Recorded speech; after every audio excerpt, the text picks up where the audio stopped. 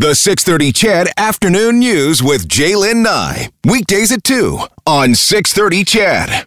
It has been a day of remembrance as memorial services are held across the country and right here in Edmonton, honoring the 176 victims of a passenger jet the Iranian military shot down 1 year ago. There were 55 Canadians, 30 permanent residents on board, along with dozens of Iranian students destined for Canadian universities. More than 22 schools across the country lost students, staff, or recent grads. Here at home, the University of Alberta lost 10 students and 2 faculty members. Today, the Prime Minister honored the victims and expressed solidarity with their loved ones. As a country, we remember all those we lost, and we mourn with their families and friends.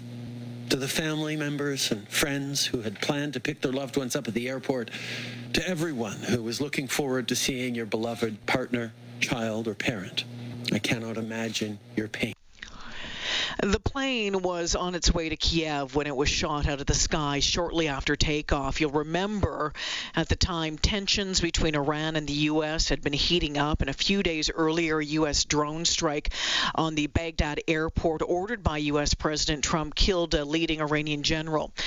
Iran's military fired missiles at American forces in retaliation, and Iran initially denied any involvement in shooting down the plane, then said it was shot down after mistaking it for a missile. There are so many questions that remain, and the lack of answers and justice have loved ones still trying to come to terms with what happened. Daniel Ghods lost his girlfriend Saba Saadat in the tragedy. Her mother and sister also died. He joins us this afternoon. Daniel, thank you for joining us on this, what must be a very difficult day for you. Hi, thank you for having me. And I want to start off as well by saying we're so very sorry for your loss. Daniel, can you describe the past year for you, trying to come to terms with what happened, but knowing that there's still no answers out there?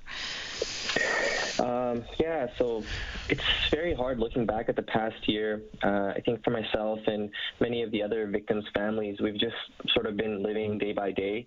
I think what adds to our grief and the pain that we're experiencing is the fact that, like you said, we have had no answers and no really insight into why this plane was shot down.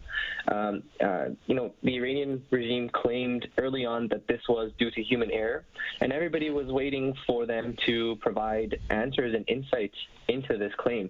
However, in the past year, they failed to do so, and in the reports they've published, they've just raised even more questions. We know that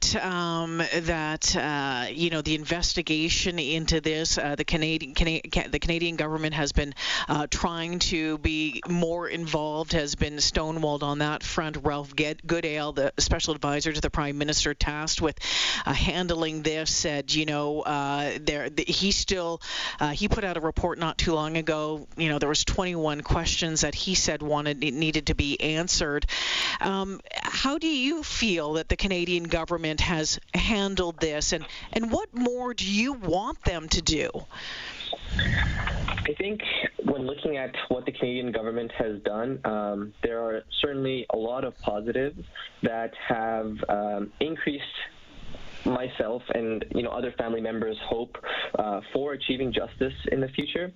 The assignment of Ralph Goodale to this case to investigate and also publish this report, and also the announcement that Canada had formed a forensics team to investigate the evidence was definitely a positive step in the right direction.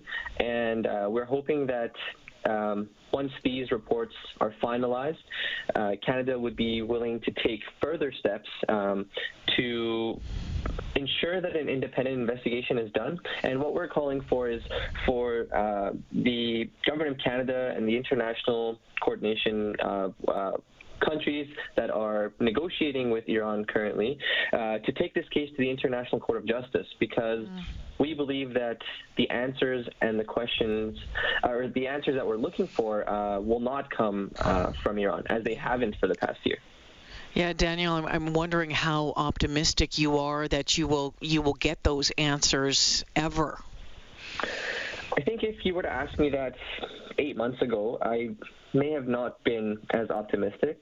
However, I think recently seeing the shift of focus within the Canadian federal government and also the international community, initially this focus was more on receiving compensation for the victims, and we were worried that they were just going to offer some money for the victims that were killed, and that would be the end of it. But I think the families have made it clear that justice and the truth is the number one priority, and only after that is achieved, they would be willing to negotiate for compensations. And that message is seen in the way the Canadian federal government has approached this case as well.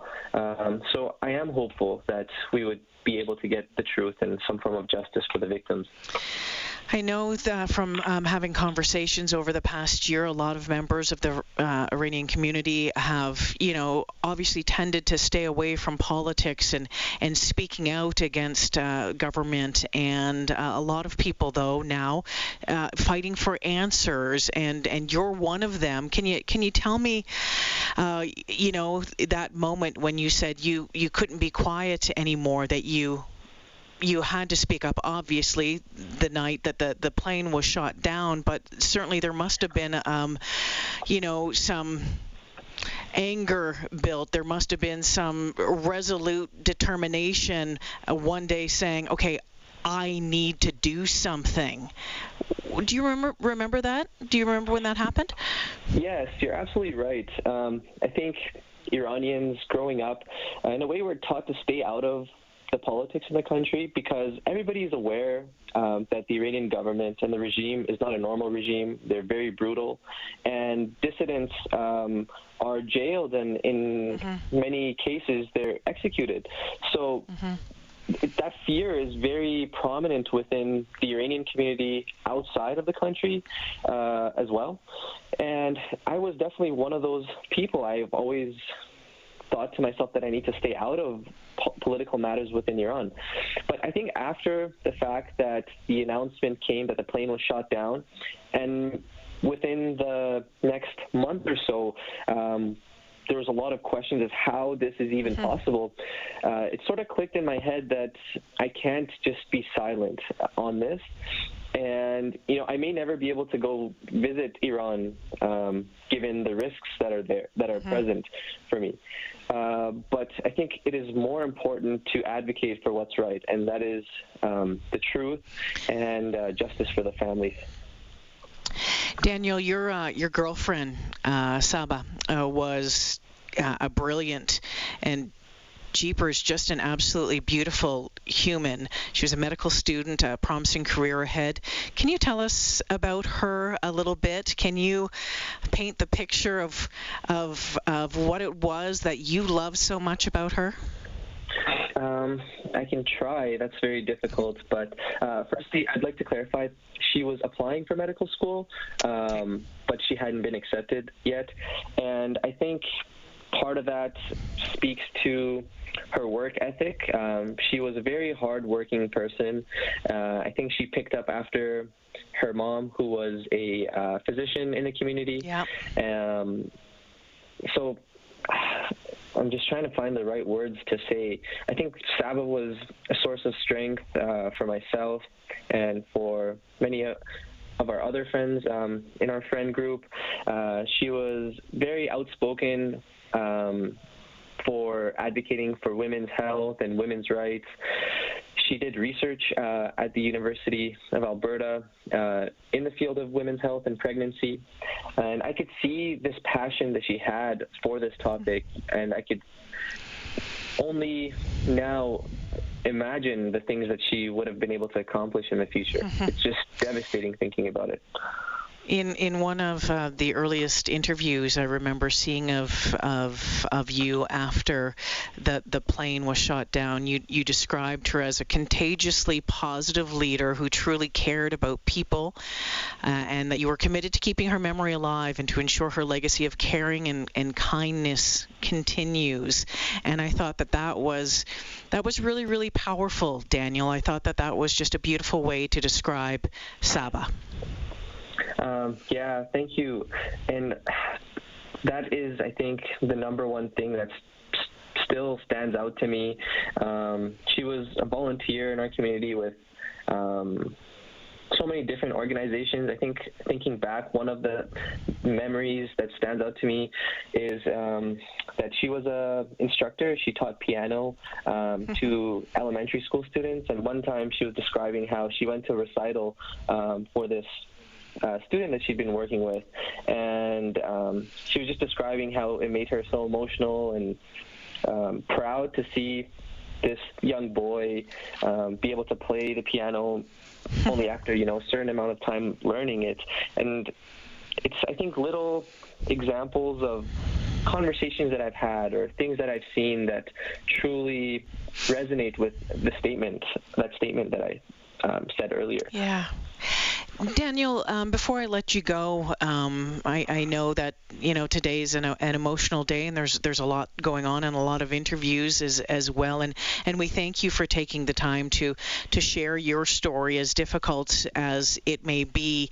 You had said that it's very important that all Canadians be aware of what happened, the significance of it, and it's important that we remember. Why is it that you believe that all Canadians need to remember what happened a year ago?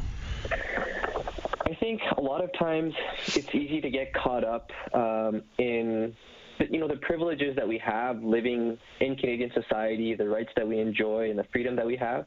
But I think it's important to know that Canada doesn't exist in a vacuum, and there are real dangers beyond our national borders even that have profound impact on our friends, our neighbors, and it's important to be aware of those threats. And in this case, this was the brutal way the Iranian regime shot down this plane.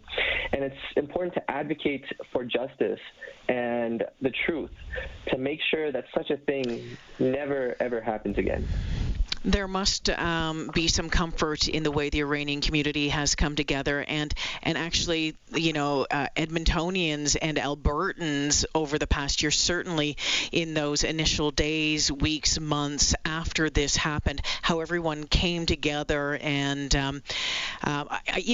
from someone who was reporting on it, from my seat in my office at 630 Ched, it seemed like there was a community just wrapping their arms around all of you and holding you up and trying to give you strength. Is that a fair description? That's very accurate. Not only just within the Iranian community, who was a great source of support for us, but also the University of Alberta was fantastic last year. I remember the event that they held at the Seville Center. That was a very difficult time for myself and the rest of the families, but I remember exiting the gymnasium area as I had to step out, and I could see lines of people that were trying to get in, but the space was full. And it just goes to show how supportive the community is here in Edmonton, both within the university and just beyond that, the Edmonton community, and how everybody came together to mourn and show a sense of support. I will never forget that day. Daniel, we'll leave it there. Thank you for joining us this afternoon. Once again, I'm so sorry for your loss, but we will be following this and the developments, hopefully developments in the weeks, months ahead. Thank you so much. Thank you for allowing me to share the story.